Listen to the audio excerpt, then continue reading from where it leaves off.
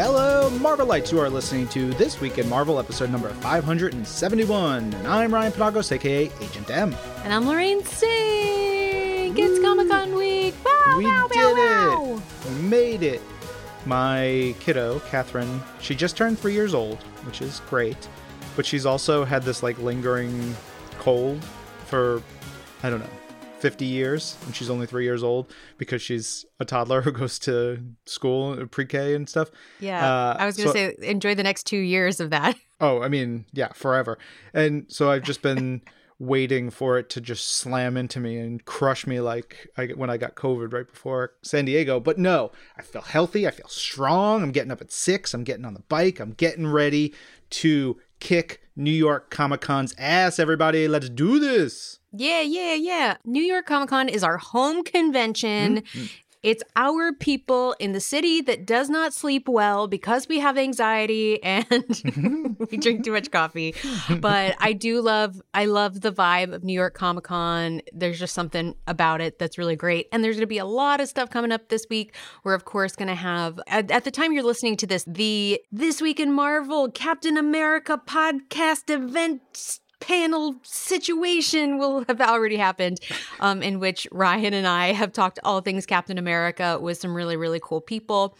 But also, if you can't be there with us in person and you want to see more, always more, you can watch Ryan all weekend long at marvel.com/NYCC. But there's some really good stuff if you are in person at New York Comic-Con. So much going on. Of course, we have a big Marvel booth. We have 2 booths. Actually, I'll get to the merch booth, which is a separate entity in and of itself in a second. But in the main booth, we got a lot of stuff. We have Vivi, who does some of our premium digital collectibles. You can take a closer look at those, check out some of that. I know some of the things that they're doing, so that's going to be super fun. If you love a good photo opportunity, and I know you do, we have a Target/Black Panther photo op to celebrate Marvel Studios Black Panther Wakanda Forever. It's going to be very cool. And if you can't be there in person, you can follow the action on Marvel Live presented by Target, which is always good. We also have an exclusive reveal of a wax figure going to the Marvel Hall of Heroes at Madame Tussauds, New York, complete with photo opportunities with the brand new figure and Black Panther. And there's more. There's some, the booth is, it's always a fun place to be. But also, there is going to be a full schedule of all of the shows that are going to be on the stage. Ryan's going to be hustling and bustling across the stage with the other hosts like Langston and Angelique and Ray, who will also be there. And if you want to see the full breakdown, there is a lot happening throughout 4 days of Comic-Con. Mm-hmm. So head over to marvel.com/NYCC to check out the full booth schedule, because there's stuff on the Marvel stage all weekend long. Plus, of course, the panel schedules. There's lots and lots of stuff. But also, as promised, one of my favorite things, the merch booth. And the merch booth, it used to be in the Marvel booth, but now it has its own little separate entity. So the booth is at 2057. That's the booth number. But for the merch booth, it's 2261, so that you won't get caught up in the boothness. You can be in the merch line and check out all the cool stuff. But there is some really, really, really cool stuff this year. And also just one of my favorite things, because I want them pins. Yeah, the pins are super cool. There are these Spidey Beyond Amazing, we're celebrating Spidey's anniversary, but the pins this year they're trading card themed, like the classic late 80s, early 90s Marvel Universe trading cards. So there's from Series 3, Spider-Man and Green Goblin, Series 1, Electro and Black Suit Spider-Man, Series 2, Spider-Man, Series 4, Julia Carpenter, Spider-Woman, and then 2 mystery ones. Yeah. I love this so much. The pins are always so fun, and I love that you can almost always find somebody at the booth who's willing to trade you and see, I'll trade you your whatever for your whatever. That's always really fun. And of course, there's also going to be a lot more merch. The Spirit jerseys are a favorite of mine. The Spirit jersey includes a purple She-Hulk Spirit jersey. Okay, and I need a you to get me Wakanda Forever, Captain America, and they're really nice. The It's Jeff t-shirt, did you see that one? I saw that there is some It's Jeff the Landshark merch. There's some really good stuff. We have a full catalog over at marvel.com/NYCC. You go to the merch area, you see all that stuff.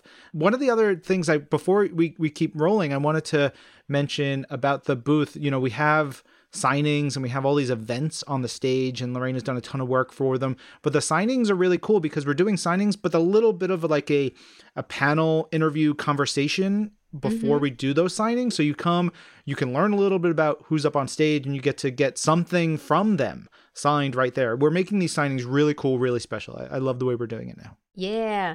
I'm also secretly typing away, helping those get done. Yeah, you are.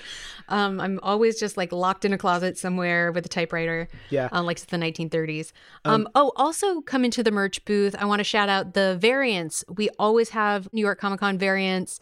This one is going to be Carnage #6 with a Peach Momoko variant and an Exterminators #1 J. Scott Campbell variant. It's just full Disco Dazzler. J. Scott Campbell did so much work on her feathered hair. It's glorious. I love it. I love me some J. Scott Campbell and some Peach Momoko. So super awesome there. And if you're a Marvel Unlimited Annual Plus subscriber, you should definitely head over to the Marvel booth. Yeah, because Marvel Unlimited Annual Plus subscribers will be eligible this year for a free exclusive one-of-a-kind Ant-Man #4 variant by Niao Fuji, featuring Ant-Man and Marvel's latest, biggest, bestest breakout star, Jeff the Land Shark. You just go to the Marvel booth for all the details on that one. Yeah. Also, if you're headed to the panels, look out. Some of the panels are going to have other exclusives and whatnot. But listen, it's Comic-Con. Everything's exclusive. Your experience is exclusive. So, come say hi if you were there on the floor. I know I will be only at the twin panel. So by the time you're listening to this, if you saw me, you saw me. But Ryan will still be there all weekend long. And we love to say hello to folks. It's kind of the best thing about getting to go to the con.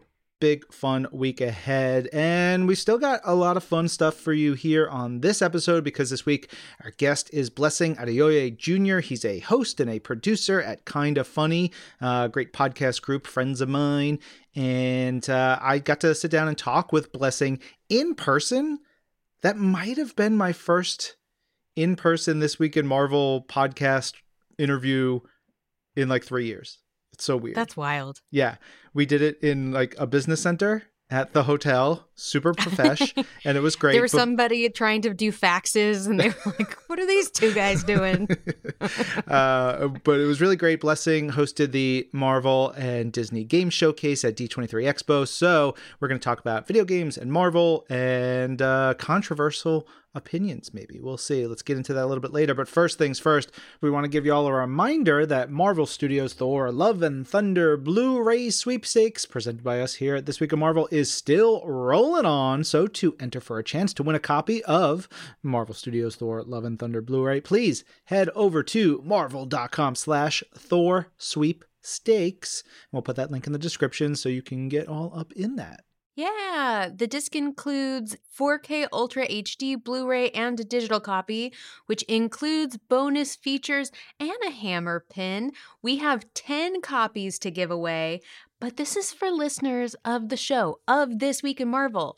So, of course, if you want to share it with friends, share the episode and tell them to listen to find out how to enter, because we always love to have new friends. But you will need to sign up for Marvel Insider at no cost. It will cost you 0 points to enter, but you got to go over and log into that. You can hit it up at marvel.com/insider to set up the account, or the link in the description. Of course, you must be a resident of the US and 18 or older, and the last day to do this is October 14th. I want all of you to win, but only 10 of you can. Yeah, do it. Oh, and while we're talking about Marvel Studios, oh my gosh, there is so much goodness from Marvel Studios. First and foremost, Marvel Studios Black Panther Wakanda Forever released the official trailer, and we got so much more of the film. I am so excited for folks to check it out. And tickets are on sale now, mother truckers. So you better go get your tickets. I'm so excited to see it with a big old audience. We got to see so much good stuff. I have to say, Ryan, I don't know about you, but when I saw Namor's little ankle wings a-flapping, I was like, that was for me personally. Thank you to Marvel Studios. There's one shot in that trailer where he's like he flies from right to left to right. And I was like, that's the coolest visualization of him moving. I can't wait. So excited. Oh, and there have been some sick posters, just absolutely banging posters released, several this week that are just incredible. You can check them out on Marvel social media or marvel.com. And of course, you can watch the trailer on the Marvel YouTube as well. Go get your tickets right now and experience it only in theaters November 11th. And if you want some great behind-the-scenes stuff, our friends at Empire Magazine just released their latest issue, and it's got 2 covers featuring Marvel Studios Black Panther, Wakanda Forever. Great covers, lots of in-depth behind-the-scenes stuff in there. And of course, we're going to be at New York Comic Con. If you have seen some of the footage, you know we're going to have costumes from the film on the stage. You could see that on the live stream, all that and more. But we're going to do a New York Comic Con roundup post-show. So we'll get into all the reveals for our Marvel Studios Black Panther, Wakanda Forever things after that. Yeah. And we got a preview of some of the cool merch that's coming out. There is a new Wakanda Forever collection from Heroes and Villains inspired by Marvel Studios Black Panther Wakanda Forever that has just been revealed. There's some awesome shirts. Heroes and Villains does some really great apparel stuff. Also, there is a new wave of Funko Pops inspired by Marvel Studios Black Panther Wakanda Forever. So go check out both Heroes and Villains and those new Funkos on marvel.com where you can see all the pictures and cool stuff. We love to see it. Sure do. You know what else we love to see? Marvel Studios She-Hulk Attorney at Law, because the penultimate episode of the season, episode 8, is now available only on Disney+. You get a little bit of Cutie Pie Daredevil, you get super jerkhole Josh all over this one. It's a big one. Oh boy, my feelings, Ryan. Oh yeah. They are confused. This whole series is great, and hold on to your hats for the last episode, y'all. That's all I can say. But of course, you can watch Marvel Studios She-Hulk Attorney at Law now only on Disney+. Look out for the season finale next Thursday, and go to marvel.com where you can check out articles on our Marvel must-haves, including jewelry, prints, mugs, and more. All the shulky things you gotta get. Can you believe it? There's even more for Marvel Studios, because this week is Marvel Studios Werewolf by Night week. Today, actually, as we release. That's right. Yes, indeed. Today, this is the day. You can watch a new featurette about the special presentation, or better yet, go on over to Disney Plus right now and watch it as of today. Enjoy the heck out of it, as Ryan and I absolutely have. It is the perfect way to kick off your October movie marathon, as Ryan and I love to watch a Halloween movie or a spoopy movie in the October months. This is the best way to do it. It is so cool. But if you've seen the trailer, you know that it is beautifully shot. It's super cool. It's got like that old monster movie vibe. Just the coolest. So rad. Do you have a theme for your Halloween movie watching this year? We are going on like a more magical bent this year. I think that I have realized that the last couple of years I have gone hard on like really intense movies, and I watch sometimes several a day because this is all I do in October because I do not have a toddler. Sorry to Ryan. But because of that, I've decided I'm going to choose a less stressful path this time and do myself a favor, because I have weird dreams in October. I bet. What's your theme this year? Yeah, we're sticking to mostly vampire movies. Oh, that's a good one. Oh, also, if you're looking for more fall fun, of course, you can check out the fall essential must-haves over on marvel.com. There's a bunch of really cute stuff. There is a pumpkin spice Spidey pillow that brings me great joy because I am a PSL girly. There's also some really cute hoodies. There's like a Loki slow cooker, some Scarlet Witch wintry gear. There's these little Marvel pumpkins that are like little plush. They're super cute. And they all look like different kind of like Marvel characters and Marvel insignias. You can, of course, check out all the must-haves from She-Hulk to fall essentials and beyond at marvel.com/must-haves. Yeah.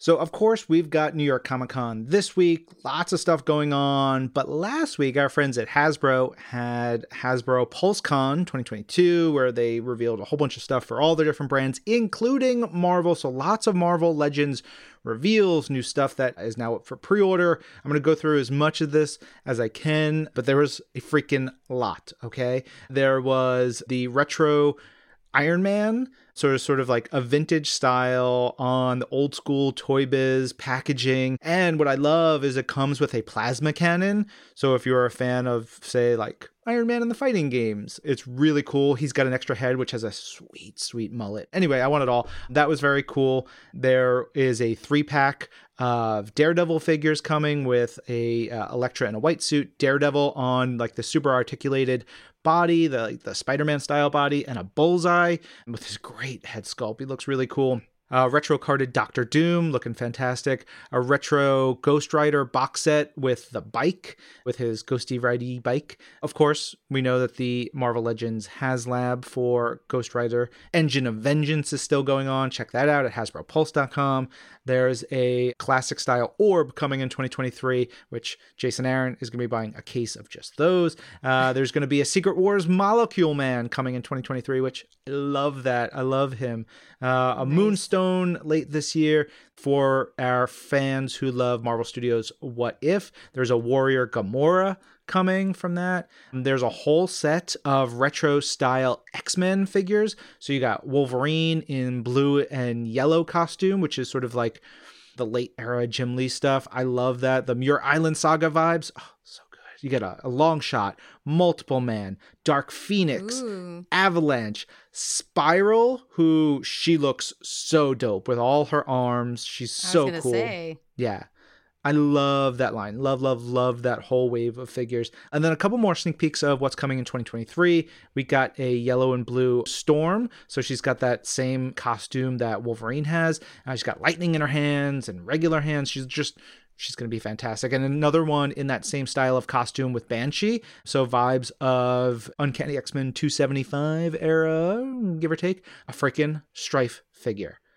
Y'all, nice. Give me my boy Strife. Then another one of the VHS X-Men boxes of Cyclops, who looks very, very cool. Then they also teased that we've been doing the X-Men of these VHS box sets. They look like the old VHS cassettes, and you have the figure inside. We've been doing them for X-Men. Now they're going to do them for Spider-Man. So like the Spider-Man animated series vibes. They teased a little bit of Spider-Man and Carnage, so get ready for all that. There's lots more. Of course, you can pre-order a lot of the stuff over at HasbroPulse.com, and stay tuned as more of this gets released. Wow, that's a bunch of stuff, but super cool. Also, you guys are probably here because you like a reading. You enjoy reading all kinds of things, sometimes comic books, sometimes movie screens.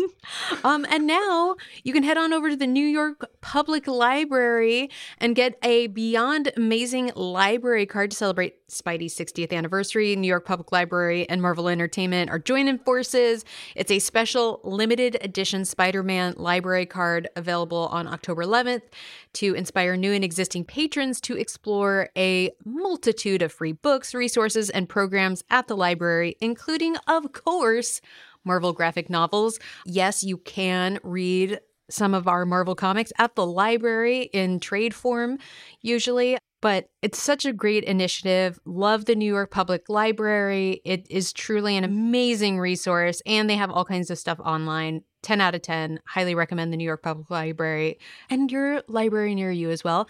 But the collaboration is debuting for the first time here at New York Comic Con. Well, it's going on, which of course marks the 60th anniversary of Spider-Man's first comic book, Amazing Fantasy number 15. We know him, we love him, and we're going to be celebrating Spideys throughout the year for Spider-Man's 60th. His pals Miles Morales and Gwen Stacy are going to be featured on the card, as well as on an upcoming banner outside of the Stephen A. Schwartzman building and the windows of the Stavros Niarchos Foundation Library. So if you're in the city, go walk by the main library branch on 42nd Street. You know, the one over in Bryant Park. But there are going to be a lot more details about how you can get your hands on one at nypl.org/beyondamazing. Go check out the details and see if you are able to get your hands on one. Gotta support our libraries and our librarians doing the good work. Mm-hmm. Speaking of good work and good books, we got a new release from Insight Books, the Magic of Marvel Oracle deck. It's this really cool, unique take on the traditional Oracle deck. The set features characters like Incredible Hulk, Loki, Spider-Man, Scarlet Witch, and more really cool illustrations, sort of based on classic Oracle iconography. 44 cards in all. Also included is a guidebook, which explains each card's meaning and offers simple instructions for easy readings. It's like this really cool decorative gift box. The deck is going to be really, really cool. I think that's a killer holiday gift. You get the book, you get the deck, all that stuff. Check that out at marvel.com. I was checking it out, and it's really cool. You know, an Oracle deck, if you're not familiar, is kind of like a tarot deck. But all of the cards, you know, instead of it being like the traditional tarot characters, it's the actual characters. So it'll be like, you get Doctor Strange, and this is what Doctor Strange means. Like, I thought it was a really, really cool take. So if you have somebody who loves that kind of stuff, like tarot or Oracle decks, definitely a great gift item. And Insight Books is doing some really cool stuff. Lorraine and I just got copies of the Marvel Anatomy book, which is gorgeous. I think we're going to do a special feature on that in the coming months, just because it's really beautiful and there's an interesting story behind it. So we'll be talking more about that real soon. Yeah. Also, another one for the Marvel fan in your life or for your Marvel self, Marvel Mazes from Chronicle Books. It is out now. These are really cool. It's a maze book. So, you know, if you want to sit and have one of those like soothing activities like doing a maze, but they are all of these different sort of locations and Marvel inspired art that contains the maze. It's by the same author that did the Star Wars mazes. It's really an interactive, fun book for all ages. So you can do it as something soothing at the end of the day, or you can share it with a little one. They're just really cool and intricate. It kind of like almost reminds me of like a Where's Waldo situation. And you can order it now at chroniclebooks.com or wherever you get your books. Yeah. Speaking of books, let's talk about some comic books and the featured comic books we talked about this week on my other show, Marvel's Pull List Podcast. It's the show where we dive into every new release. We give previews. We give reasons to check them out. We give our picks of the week. This week, our picks are Avengers, X-Men, Eternals, Star Fox, number 1, Miracle Man, number 0, which I'm so excited to be talking about new Miracle Man comics this like in the year 2022. It's very cool. And Spider-Man number 1, the beginning of the end of Spider-Verse. So really, really cool stuff there in the new releases. And then our reading club guest is writer Danny Lore. They came on to talk about Doctor Strange versus Dracula, the Montesi formula, because we're all about vamps. Blade is in it. You've got vampy action. It's something I never read before, to be honest. 80s Doctor Strange has never been my bag, but I had a good time with it and checked it out. And of course, Danny's been doing some really cool stuff on many, many titles, but especially we've got some cool stuff from Bloodline, the daughter of Blade, that Danny's been writing. So check all that out. You can listen to Marvel's Pull List Podcast on SiriusXM, Apple Podcasts, or wherever you get your podcasts. Let's talk about Marvel's voices. Of course, this season is all about the global influence of the Marvel Universe and how the nationality of writers and artists working at Marvel has expanded and led to a more widespread cultural influence on the Marvel Universe. And in episode 7, guest host and Marvel.com editor Marika Hashimoto talks to Peach Momoko, who of course is an absolutely fantastic artist and storyteller. It's Peach's first time ever on a podcast, which is awesome. And she talks about her book Demon Days, which is a really cool retelling of Civil War through sort of her lens of Japanese folklore and her art style, which is really, really cool. So go and definitely check out the podcast. You can listen on the SiriusXM app, Marvel Podcasts Unlimited on Apple Podcasts, or wherever you get your podcasts. That is a fun one. let's keep on this podcast train because we've got the latest episode of Marvel's Wastelanders Doom, the latest installment of our epic scripted podcast series, Marvel's Wastelanders, from Marvel Entertainment and SiriusXM. This week, we've got Chapter 5, Truth Serum. It is now available to subscribers to Marvel Podcasts Unlimited on Apple Podcasts and the SiriusXM app. In an effort to uncover Doom's plans, Valeria concocts an elixir to get the truth out of him. Let's listen to a teaser right now. Well, what is it you seek to force upon Doom? These ritual herbs and elixirs come from the lost hordes of the Kotati. Restoratives. The gifts of the Kotati maximize health, body, spirit, mind. I think we could all use some of that. Lift your chalice, then drink it down all the way. You all right? I feel my strength rising. Yes. Doom is articulate. Yes! Have some more and you'll feel even better in the morning. Then pour. Herbs all around. Herbs all around. All right, that is a little bit of Marvel's Wastelanders Doom. Chapters 1 through 5 are now available to subscribers to the SiriusXM app and Marvel Podcasts Unlimited on Apple Podcasts. And of course, chapters 1 through 4 are available wherever you get your podcasts. Make sure to subscribe to Marvel Podcasts Unlimited for exclusive bonus content and to hear episodes 1 week early. Hey, that is a whole lot of news, and we didn't even really get into New York Comic Con. We'll be getting into that a whole lot more the next time you hear us here on this podcast. But we are not done yet. We got more show. We're kind of throwing it back to the last con, D23 Expo in a way. Yeah, because as I mentioned at the top of the show, we have Blessing Adeoye Jr. on the show this week. Blessing is one of the hosts for Kinda Funny, and they do all kinds of stuff about pop culture, but mostly video games, and Bless is the main host for Kinda Funny Games Daily, their daily video game show where they talk about news and silliness and all kinds of stuff. So he's a podcast host, a video host. He does a lot of stuff like Lorraine and I do. I sat down and talked with him after he hosted the Disney and Marvel Games Showcase at D23 Expo. We talked about how he got into games media, about podcasting, his favorite games from Marvel and beyond, lots of Marvel love, and so much more. Let's hear from Blessing right now. Hello, Blessing. Hey, yo, what's up? How's it going? It is great. Blessing, you hosted the Marvel Games and Disney Games Showcase at D23 Expo, but where else will fans know you from? Of course, people might know me from Kinda Funny Games. I host a show called Kinda Funny Games Daily, which is our daily video game news show. And I'm also on shows like P.S. I Love You, which is our PlayStation podcast, along with a slate of other Kinda Funny stuff, right? Where we're a channel, we just love talking about nerdy stuff. And so it is, our video game side, youtube.com/kindafunnygames. And then over on youtube.com/kindafunny, it is us talking about movies, TV, comic books, general funny stuff. Now, Blessing, I have something to tell you. The only time I visited Kinda Funny's offices was in September of 2019. I was going to come on, co-host Kinda Funny Games Daily. We did some stuff for This Week in Marvel. We did some stuff for one of our video shows. And I got there and Greg's like, hey, so sorry. We have a change in schedule right now. We've got this kid who we're thinking about doing a lot more stuff with, and he's really great.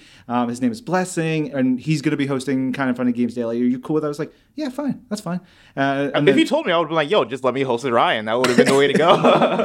And that was my first exposure to you. And, since then, that's 3 years ago, and you've been doing a great job. Thank you, I like man. some of your takes. But that's the way it goes, right? That's what it should be. Everybody has their own opinions and various things on, the stuff that they love and the things that they do. What is the take you hate the most? I don't know if there's a take that I hate the most, but because I listen to Kinda Funny Games Daily every day. What you guys do is so fun and spot on. It's like you guys have a good rapport. Thank you so much. Yeah, Kinda Funny Games Daily is now one of my favorite shows to do. I love it so much because it really is whatever we want it to be. It has an identity. It is us talking about the main news stories of the day in gaming. But with that, it is the fun thing of figuring out, all right, what is the big conversation to be had today? And whether it is, we got the Disney and Marvel game showcase, and I know a lot of people probably popped for the Black Panther and Captain America game that was shown off, and being able to take news headlines like that and go, cool, now what are the contexts in which we need to talk about this, right? Like, is it the characters? Is it this crossover? Is it Amy Hennig working on it? Is it Sky? Like, what are the things that are cool, fascinating, or worthwhile to talk about this? Being able to do that every single day for the various different news stories that pop off, I think is such a fun process, and it helps us dig deeper into the news tidbits. Yeah, I really love doing that show. It's fun. And I'm excited for you now to like sort of be in charge of it, Yeah. which is a good time. We've been talking about games. We've talked about a lot of kind of funny stuff, but I want to rewind a little bit, and I want to know, what's your Marvel origin story? Oh, I like this question because for me, this still roots in games where as a kid, I'd watch cartoons, the Marvel stuff passively. You know, X-Men was on TV, other shows were on TV, and I watched that stuff when they were on, but I was never fully obsessed with them. I was always like, okay, yeah, this is cool. X-Men, I forget which one was on when I was a kid. Probably X-Men Evolution. I was going to say Evolution. You're like 5 years old. So. Yeah, exactly. Yeah, so I definitely I did watch quite a bit of X-Men Evolution actually, and I like that. But even the X-Men cartoon before that, the more classic one, that was one where I would see it and I'm like, man, you know, this is cool. It's all right. It's whatever. Now that's the hot take right there. Yeah, that's fine. That's all right. To the thing that formed like 50% of our fan base. 1,000%. But that's just me being a youngster, right? That's not me necessarily hating on it. Yeah. But for me, I started to gain a bigger appreciation of Marvel through the Spider-Man game on PS1, which was fantastic. And that was the game that I played at my friend's house. I remember there being scenes toward the end where they're introducing other heroes, where it's like Cap, and I want to say I remember the Thing being there, and it was this like, oh, snap. All right, there's more heroes to this universe. All right, that's really interesting. But yeah, I was really into that game. And then later on, Tobey Maguire's Spider-Man movies were coming out. And with that, they had the tie-in games to those as well. And I remember being at a different friend's place playing Spider-Man 1 for Xbox. And that being oh, cool, like more Spider-Man, and like this story is interesting, right? Like it's a origin story, and it is, you know, you're swinging from building to building, and that was before they expanded out into open world and stuff. So it is, you're still in the sky, and the webs are attaching to nothing. It's still that kind of Spider-Man game, but I remember playing that with my friend and loving it, and loving the different modes of, they had like an arena mode that took place in like the wrestling ring, you know, earlier in the movie. I remember getting a little bit obsessed with that and being like, this is awesome. And then what changed everything was them announcing the Spider-Man 2 video game, which basically shifted it into open world, right? Now you're on the streets of New York. You can fight crime in real time. Your kids will lose their balloons. You can go and save the balloon and give it back to the kid. You know, it was that kind of game. And I remember that being announced, seeing the trailer and being like, this is the best thing ever. And I got my hands on that game, absolutely loved it. And at the same time, I then was watching the Tobey Maguire movies and absolutely loved them. And Spider-Man 2 was probably the game that solidified the idea that anyone can put on the mask, right? That Peter Parker and Spider-Man are these characters that can be relatable, and you can put on those shoes. You know, Peter Parker was, you know, this nerd, and I'm sure there's the same story Ray tells when it comes to their love of Peter Parker. But Peter Parker was this nerd who, like, didn't always get the girl, and, you know, stumbled over his words and was awkward, and it was a lot of stuff that was relatable, whereas Spider-Man was the side of him that shined, right? The side of him that was, I can do great things, I can do awesome things, and these two parts of me can coexist. I remember as a kid really internalizing that and being like, I was a pretty awkward kid, I would say, right? Like, somewhat nerdy, but like not nerdy in the good way. Like, I still got bad grades. You know, I was just nerdy in the way of like, yeah, man, I'm not great at making friends. Not all of it was true, but as a kid, I was like, that's just what I believed. Yeah. But then I also had these things that I would go out and do as far as like extracurricular stuff, where I would do like hip hop dancing. I would do spoken word poetry. I would engage in these things that I viewed as my Spider-Man side of myself. You know, this is what I do to go out and be great. And I always compared that in my mind to Spider-Man. And so Spider-Man for me was the gateway drug to then, you know, then watching more cartoons, right? Like I said, X-Men Evolution I thought was super dope. There was another Spider-Man cartoon back in the day. I want to say it was on Disney XD that I would catch every now and then. There was a Disney XD one. There was an MTV one. There's the Sensational Spider-Man.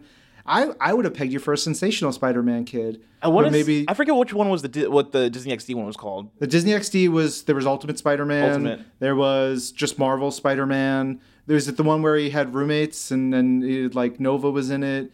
And oh man, we've done a lot of Spider-Man. Yeah, he's kind of popular, so we just keep doing stuff. Yeah, like we just have to keep making Spider-Man. Which is great. Which is great and which is awesome. Now I can't wait for the one that's coming to Disney Plus. Ooh, freshman year, you have no idea. That looks like it's about to be dope. But yeah, like I got more into the just general Marvel cartoons and stuff. But I think for me, what maybe made me an even bigger fan of the universe was the MCU.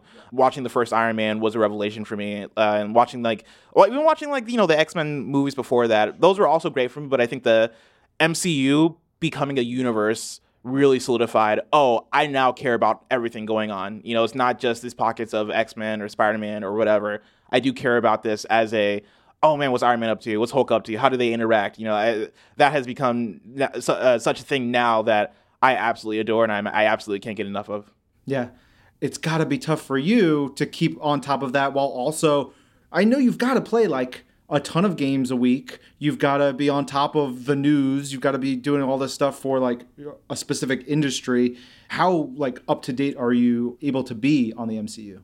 On the MCU, pretty up to date. And I think that's just, in a way, the MCU it's kind of a vacation from my other things, because we cover MCU stuff a lot at Kind of Funny, but usually I'm not on that stuff. Usually I stick to the games side of things. And so when I kind of want to relax from the game stuff, which is now work for me, I am watching the Marvel shows, or I am watching the MCU stuff. And it has become such a big event for me whenever there is a new MCU drop, and I still get genuinely excited to do it. And, I think that mixed with the fact that, like, video games are such a big investment. Video games can be anywhere from 10 hours long to 20 hours long to 50 hours long to 100 hours long, and even longer depending on the kind of game that you're playing. The nice thing about movies and the MCU is that that's not as big of an investment. I can go watch Doctor Strange Multiverse of Madness and have it be cool. I was in a theater for 2 hours, had fun, and that was that, right? Now I'm going to go listen to podcasts about it or like watch YouTube videos about it. It's a fun vacation for me. But yeah, I think the tougher thing really is figuring out how to keep up with the video game side of things, where, video games are interesting because there's not that same kind of connectivity in terms of what's happening in the universe. There's not a video game MCU. And so when there are Marvel games that come out, it can be anything from, okay, here's Marvel's Ultimate Alliance 3, to here's Marvel Spider-Man on PlayStation, to here's this new Wolverine game that was announced, or Marvel Snap, right? Like, there are so many different universes now that are coming into the video game space, and they're also different genres and different types. There's Marvel's Midnight Suns, which is a tactical RPG, and not all of these games are my type of genre. And so it's the interesting thing now of seeing certain games and going, I like that character, I like this story, this seems cool, but then also going, but am I going to play this because it's different from like what I usually would play gameplay wise? So I think keeping up with this Marvel stuff on video games is actually harder than the movie side of things. Yeah. Talking about all the different games, and maybe this isn't your type of thing, it's something I hear our Marvel Comics people talk about. It's like, not every comic needs to be for every person. It's really important to have something that maybe appeals to someone, and then the other person, you don't have to read it. Like, maybe it doesn't have the right character. It's not the right type of story. And I think as we see more things from, say, Marvel games, they're providing new experiences that don't necessarily appeal to every single gamer. You hosted the showcase at D23 Expo for Marvel games, Disney games. How much fun is that? Like, to me, obviously there's pressure, but just getting to go out there and give information, give stuff to the fans, that's a blast. Yeah, it was such a really good time. I was happy and shocked that they hit me up for it. I got hired on to Kind of Funny at the beginning of 2020, and for the last 2.5 years of working, I've not gotten as much in-person, on-stage experience at Kind of Funny because of the pandemic. And so this is actually one of the first bigger things that I've gotten to do in terms of getting brought on to host a showcase like this. And I was blown away when I was talking to the team, and they were like, yeah, we wanted you because of Kind of Funny Games Daily, actually, because they view the show as being a headline focused. We want the news tidbits, and we want somebody who knows how to talk about news and talk about headlines, and that's why they hit me up specifically for it. And once they said that, it clicked, and also it helps contextualize what the showcase was, right? The showcase is the kind of showcase you expect for a video game publisher or like a game showcase, right? It is the headlines, it is that. But getting to then follow that up with the D23 panel and sitting down with different developers and getting to interview them and ask them questions and like know the questions that are important to ask, right? Hey, what is it about Marvel's Midnight Suns that's going to get me in as a new player? Hey, what is it about this Black Panther, Captain America, Skydance game that you're doing from a story perspective that's going to elevate it, right? What is it about it being in World War II that makes that a unique setting? Getting to ask those questions, I think, fit so well for what I get to do at Kind of Funny. And it was a blast. Like, I had such a good time working with everybody and getting to be on that stage and do that. When they're prepping you for it, is there one thing that made you go, oh, really? You're doing that? For me, it was the Black Panther Captain America thing. Because, that was the Skydance Marvel game we knew existed. And even when they put out the press release for it, when they announced the showcase, they did hint that it was going to be an ensemble thing. I got to see some of the work in progress, a version of the trailer. And I saw the Black Panther claws on the shield. And I was like, whoa, wait a second, what? What is this? Oh my goodness. That blew me away. That I for sure can't wait for. But then also, I know this is a Marvel show, but Disney Speedstorm I think looks dope. Mickey and friends, along with Pixar characters and more characters, doing, a fun kart racing game. And it looks super dope. I think it's oftentimes hard to make a kart racing game that stands up with the greats, but this one, I think, looks very quality. It looks really exciting. I think the characters are awesome. And then there's also another game called Disney Illusion Island, which is a 2D platformer that stars Mickey and friends. And the art style, I think, looks awesome. It being a co-op 4-player game, I think is awesome. And it's going to be on the Nintendo Switch. And so it looks like the perfect game for me to be able to sit down and play with friends. Those are the 3 where I was like, oh, let's go. These look really fun. Hell yeah. I was talking with the games folks a while ago, and they were saying, okay, here's this game with Captain America and Black Panther and the setting and all this stuff, and we're going to have Mark Bernardin come on, and he's going to be part of it. And I was so excited because Mark's been a friend of mine for a long time. He does some really great stuff in film and television and comics and games. He's been all over the place. For me, it's just so much fun to see people who are passionate about the work doing these projects and have a history with it. You got Mark on that. It's good when you see people who are passionate about these games and doing really exciting stuff. Yeah, talking about Mark Bernardin and Amy Hennig working on the Captain America Black Panther game, I was very excited after talking to them. Of course, I was excited when I first saw the trailer, but actually getting to chat with them and, dig in and ask more questions especially about the characters represented, because one of the things that hit me while I was on stage, I looked back at the promotional image of the game, and it was the 4 characters. I realized that 3 out of 4 of the characters are Black. And I was like, wait a second, holy cow, you don't get that often, right? Especially in that era, there is so much they can do story-wise. Just think about the conversations that can be had between characters, right? You're talking about somebody who's a Howling Commando during World War II. You're talking about Captain America. We got somebody who's a Wakandan spy. And then we have somebody who's the king of Wakanda. And what does that conversation look like in terms of, hey, so you got these resources. Where have you been, right? And if, as Gabe Jones, you're friends with Captain America and you're like, hey, this white man who has the American flag on him has treated me better than you have, right? I'm excited to see if they broach those conversations and how those conversations go, because I think for the way that Mark talks about it, the way that Amy talks about it, I think they're going into this with a very good creative mind and figuring out how we can bring in diversity, but also bring in conversations that shouldn't and can be had in this setting. So I'm so excited for what this game's going to do from a story perspective. Yeah, and they Mark mentioned having Evan Narcisse on there, Jeffrey Thorne, some other people on the creative side. It's going to be so good. Yeah. I also want to give a shout out, speaking of things that blew me away, to see the Marvel World of Heroes. Yeah. I was very surprised when I saw that for the first time. I was like, oh, snap. All right, cool. This makes a lot of sense. And I think that's going to be exciting. I remember playing Pokemon Go back in 2016 and how much of a moment it was. I want to say it was July 2016, where I had flown back home for the first time after moving away. And my friends were still back home, and I remember hitting up my friends being like, hey, I'm here for a week. What do we want to do? And they're like, yo, this game just came out. Do you want to just go to the park and play? And so we did, and everybody was at the park, catching Pokemon and stuff, right? And thinking about Niantic making an AR game for Marvel, the moments that can be had, the things that they can do. They talk a lot about how, we want to put you in the shoes of being a superhero and actually let you, use superpowers, and them talking about it being this expanded version of that kind of AR game. I think it's so exciting, so cool. I can't wait to get my hands on that. Yeah. Similar to the Marvel origin story, what's your video game origin story like? Do you remember your first console, your first connection? My first console was the Nintendo 64. I grew up with 3 older sisters, and they actually had an NES before me. But after a while, I don't know what happened to the original NES, but they got rid of it, and we ended up getting N64. But yeah, my first video games were Wayne Gretzky's 3D Hockey for the N64 and Super Mario 64 for the N64. The 2 best games for N64. The 2 best games you can get on the platform, yeah.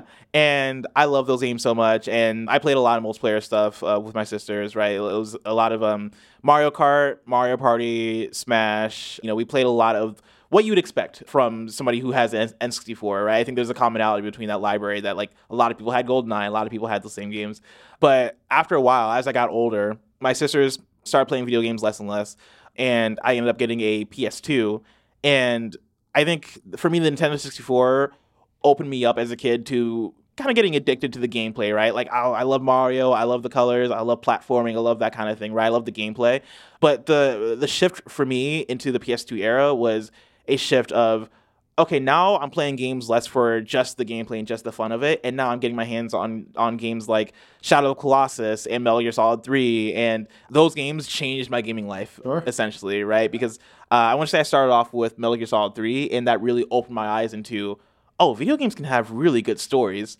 I can't believe how much I care about these characters. I can't believe how much I care about what's going on. And they could be absolutely bonkers. And they can be amazing. Because, again, I was coming from playing the Nintendo 64. And Nintendo 64 doesn't have any game like that. No offense to the Nintendo 64. I love that platform.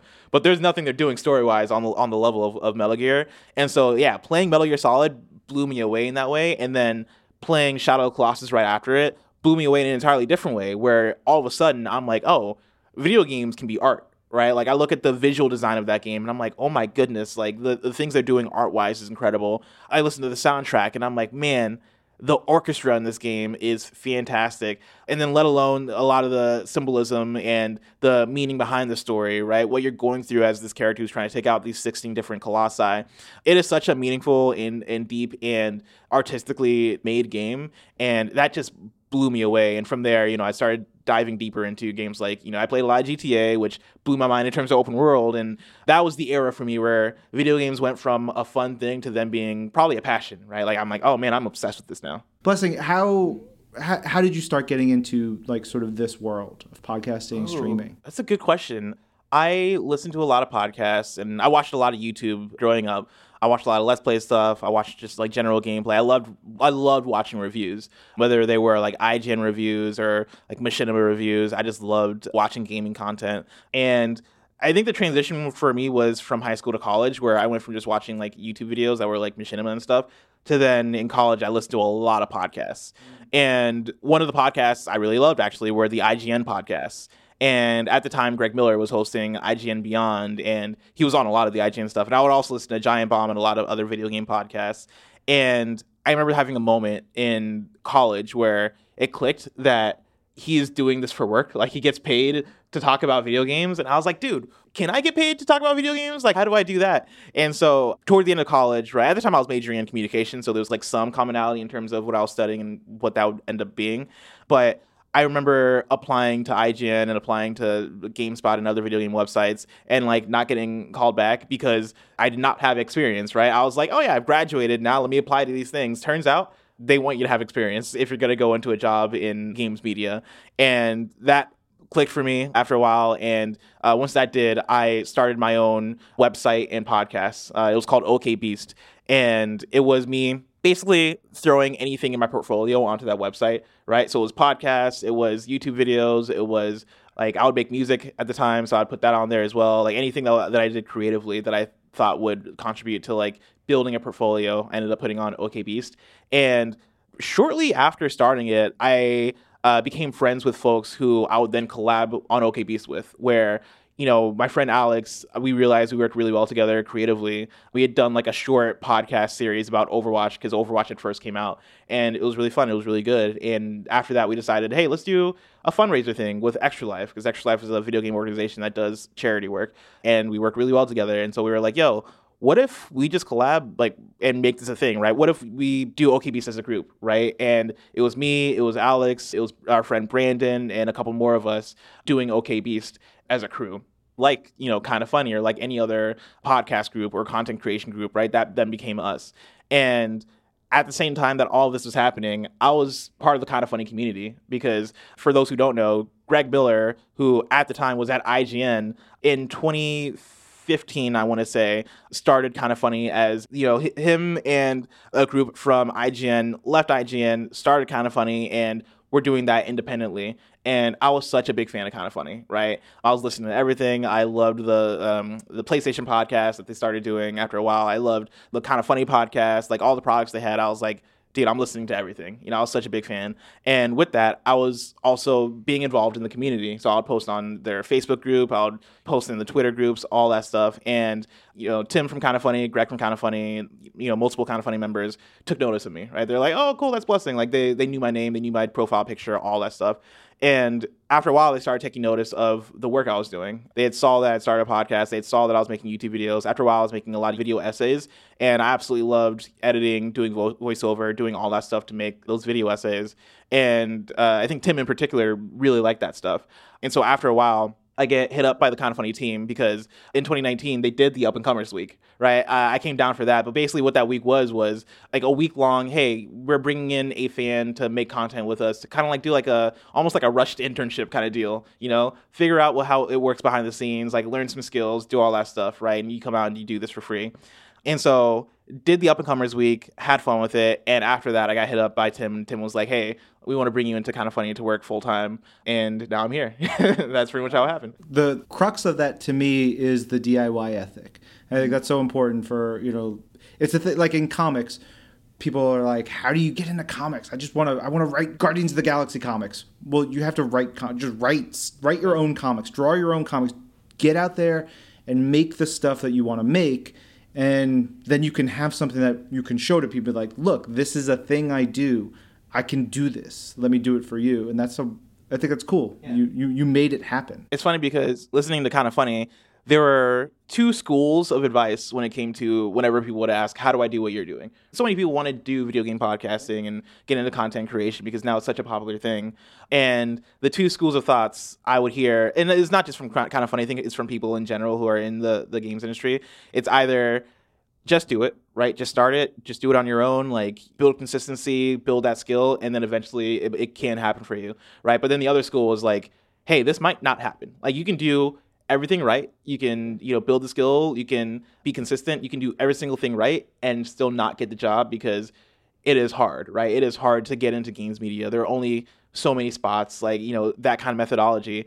And when I started doing OK Beast, right, the DIY thing, I was like, all right, I guess it's worth it, right? Like if it doesn't work, it doesn't work. But, I think full sending it and committing to it all the way really did work. And honestly, like I would encourage anybody to subscribe to the first school of thought of, hey, just do it. If it doesn't work out, it doesn't work out. But guess what? For OK Beast, one of the things that worked for me with OK Beast was that by the time I got hit up by Kinda Funny, OK Beast had built somewhat of a following. It was a small following, but it was enough people that supported us and loved what we did. And I fully believe if I kept doing OK Beast would be a successful thing right now. Hell yeah. Right? And so like, if you're somebody who wants to get into media, you want to get into podcasting, or want to get into content creation, even if your end goal is to get hired by Marvel or get hired by a different organization, I would say, hey, just still do it because you never know what you can create on your own. And building your own thing might end up being something that even supersedes the dream of wanting to work for a different organization. And so I think the process of DIY is just as exciting as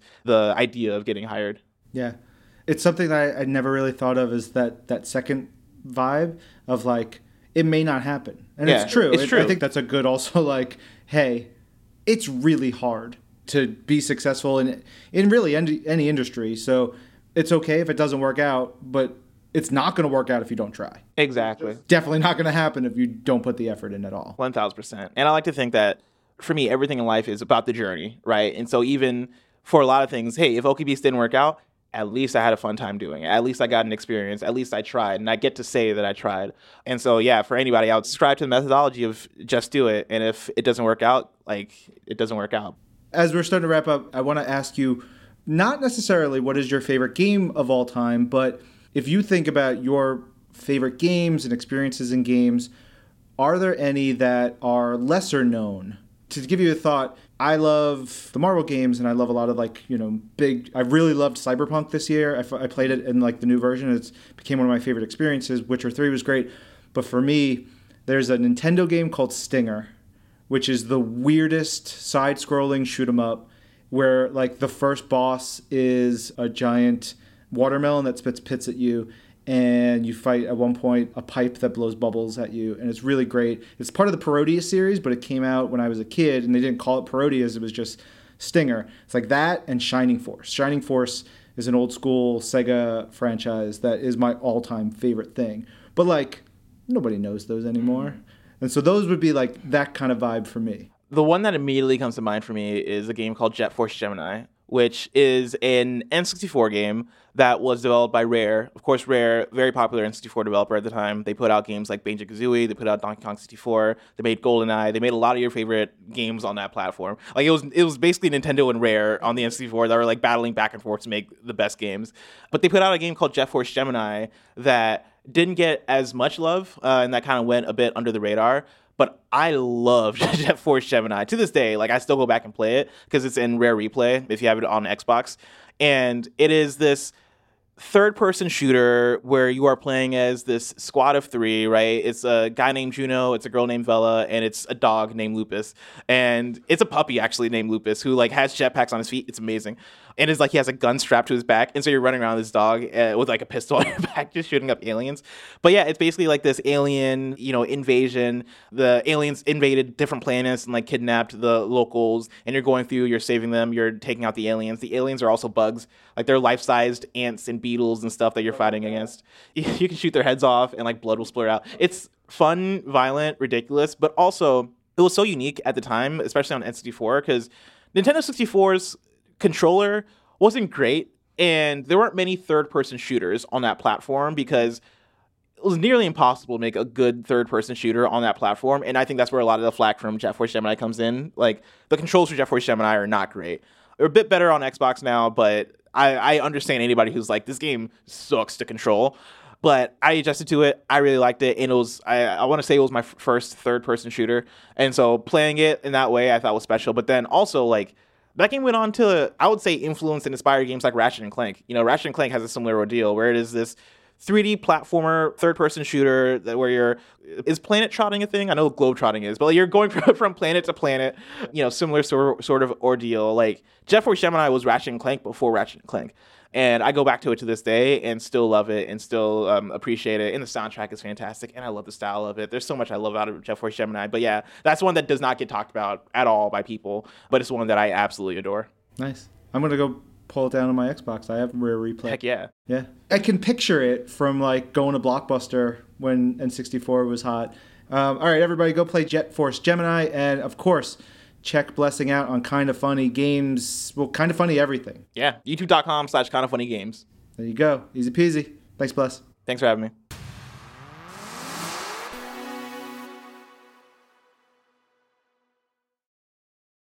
Big thanks to Blessing Adeoye Jr. for taking some time and chatting.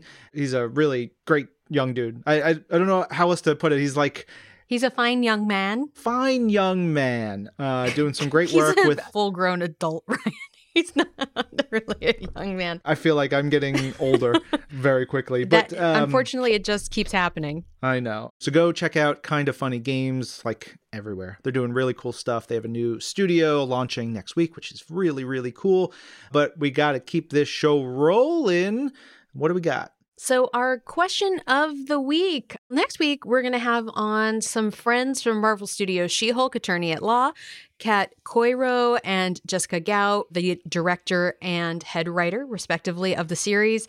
And I'm very excited for that. But we're going to have a lot of New York Comic-Con news in our next episode. So I think we have to ask folks, what was their favorite thing out of New York Comic-Con? Favorite bit of news, favorite cosplay, favorite anything, favorite experience if you're there on the floor, favorite time Ryan's mustache was on the live stream, whatever it might be. I'm full beard right now. It's real weird. The mustache is thicker and longer, but I've just decided, you know what? We're going into the cold season. I'm letting the beard stay. Will people know who you are? I guess, well, most of the time you're going to be masked, but you should draw a mustache on your mask. Yeah. So people can always recognize you. I need a big, bushy, actual fake mustache to plop get a on stick-on one? Yeah. Of course, you can tweet us your answers using hashtag #ThisWeekInMarvel, email them to twinpodcast@marvel.com, or you can send us a message on our Facebook page, which you should totally like, facebook.com/ThisWeekInMarvel. And of course, let us know if it's okay to read on the show so we can read it on the show like we're going to do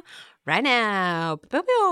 Question of the week last week was, when you go to a big convention such as New York Comic-Con, what's the first thing you do?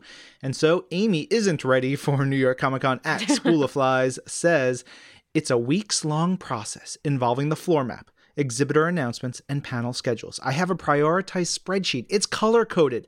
If the Marvel booth has Scotty Young pins this year, the whole sheet is getting trashed.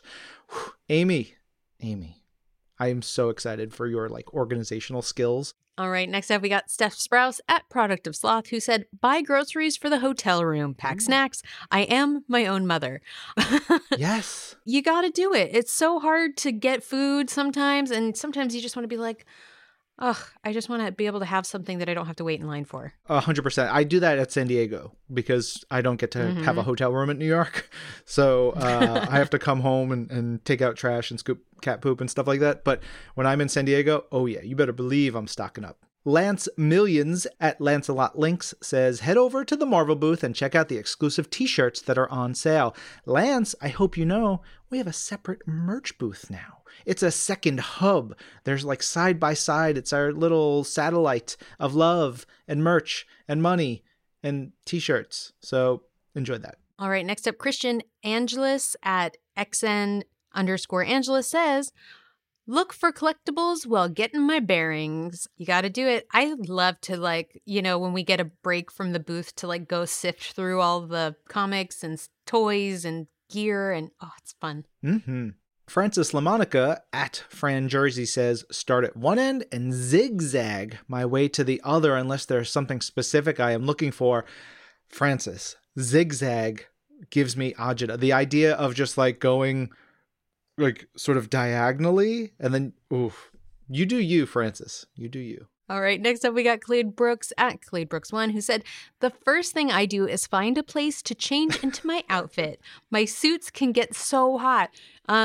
Honestly, I truly have so much respect for I'll go into the ladies' washroom at 9 a.m.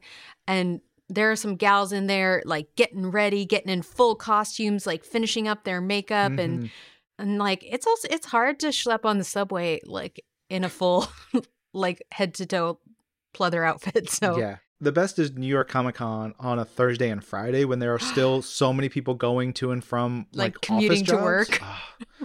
And they're just half of them are I don't care what you're wearing. And the other half are look at this fool. He looks amazing.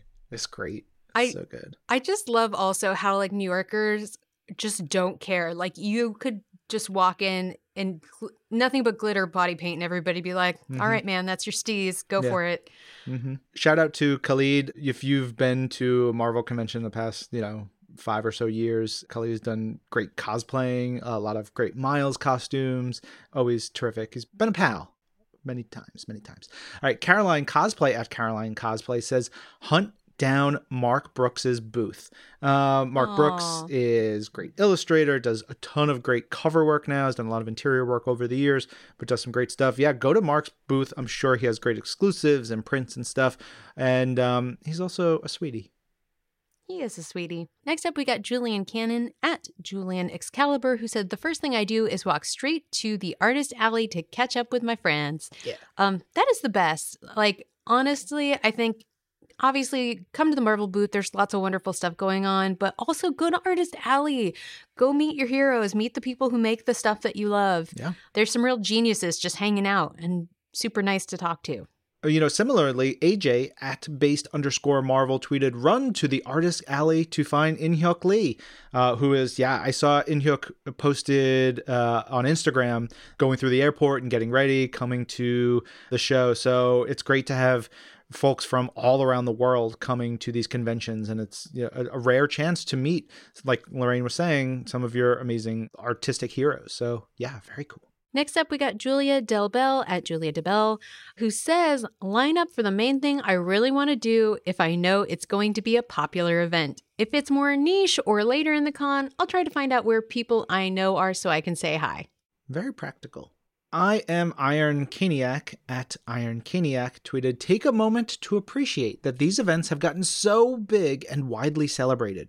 Conventions aren't something you get laughed at for attending anymore, but events that no one wants to miss. Well said, Iron Caniac. Heck yeah.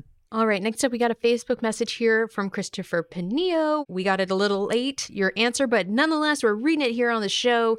And it says, at D23 Expo, I'm looking forward to all the trailers from the Marvel Cinematic Universe coming out, which I will promptly begin a constant attempt to evade. I haven't purposefully watched an MCU trailer since 2002, and I haven't had a single second of spoiled screen time.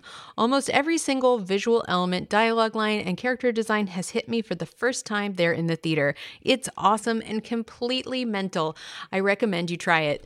I used to really love to do this and would fully avoid trailers, but we can't really do that with our job anymore. It does happen on occasion. We also got a Facebook message from Raphael Michelangelo Perry, who was just like, you know what? Fantastic job with episode 7 of Marvel Studios She-Hulk Attorney at Law. Just incredible. I like that message. Just, you know what? Throwing it out there. I like this show. Thank you for making it. Thanks, Raphael. We also got this email from Heather answering a question from a week or so ago about Marvel Studios Thor Love and Thunder, saying, sorry, we're so late to get our answer in. Nolan's favorite part is the 2 post-credit scenes. They were exciting and surprising. Mom's favorite part was the first time Mjolnir comes apart for mighty Thor and blasts into her many enemies.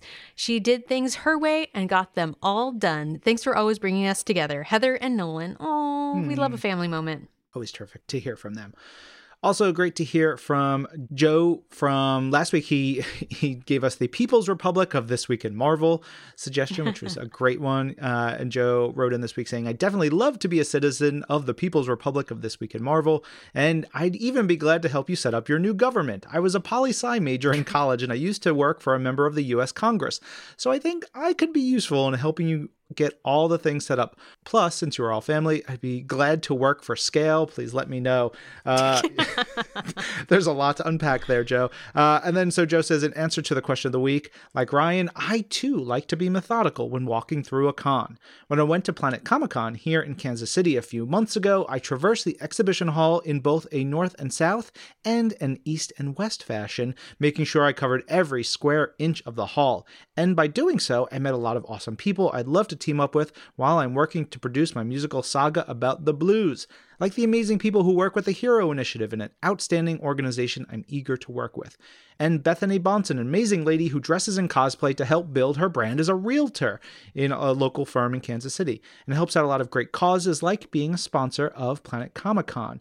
Very cool message, Joe. Thank you for all that. And yeah, one of the reasons why I like to do that, like up and down and then crisscross the aisles, you don't want to miss any of the end cap aisles. You know what I mean? It's like if you are going willy-nilly, you might miss something. You want to see everything. That's the way to do it.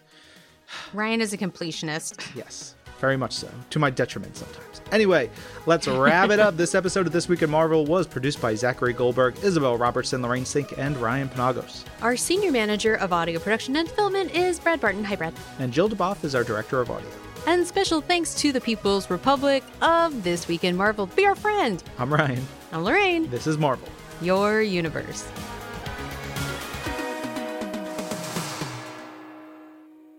Libraries.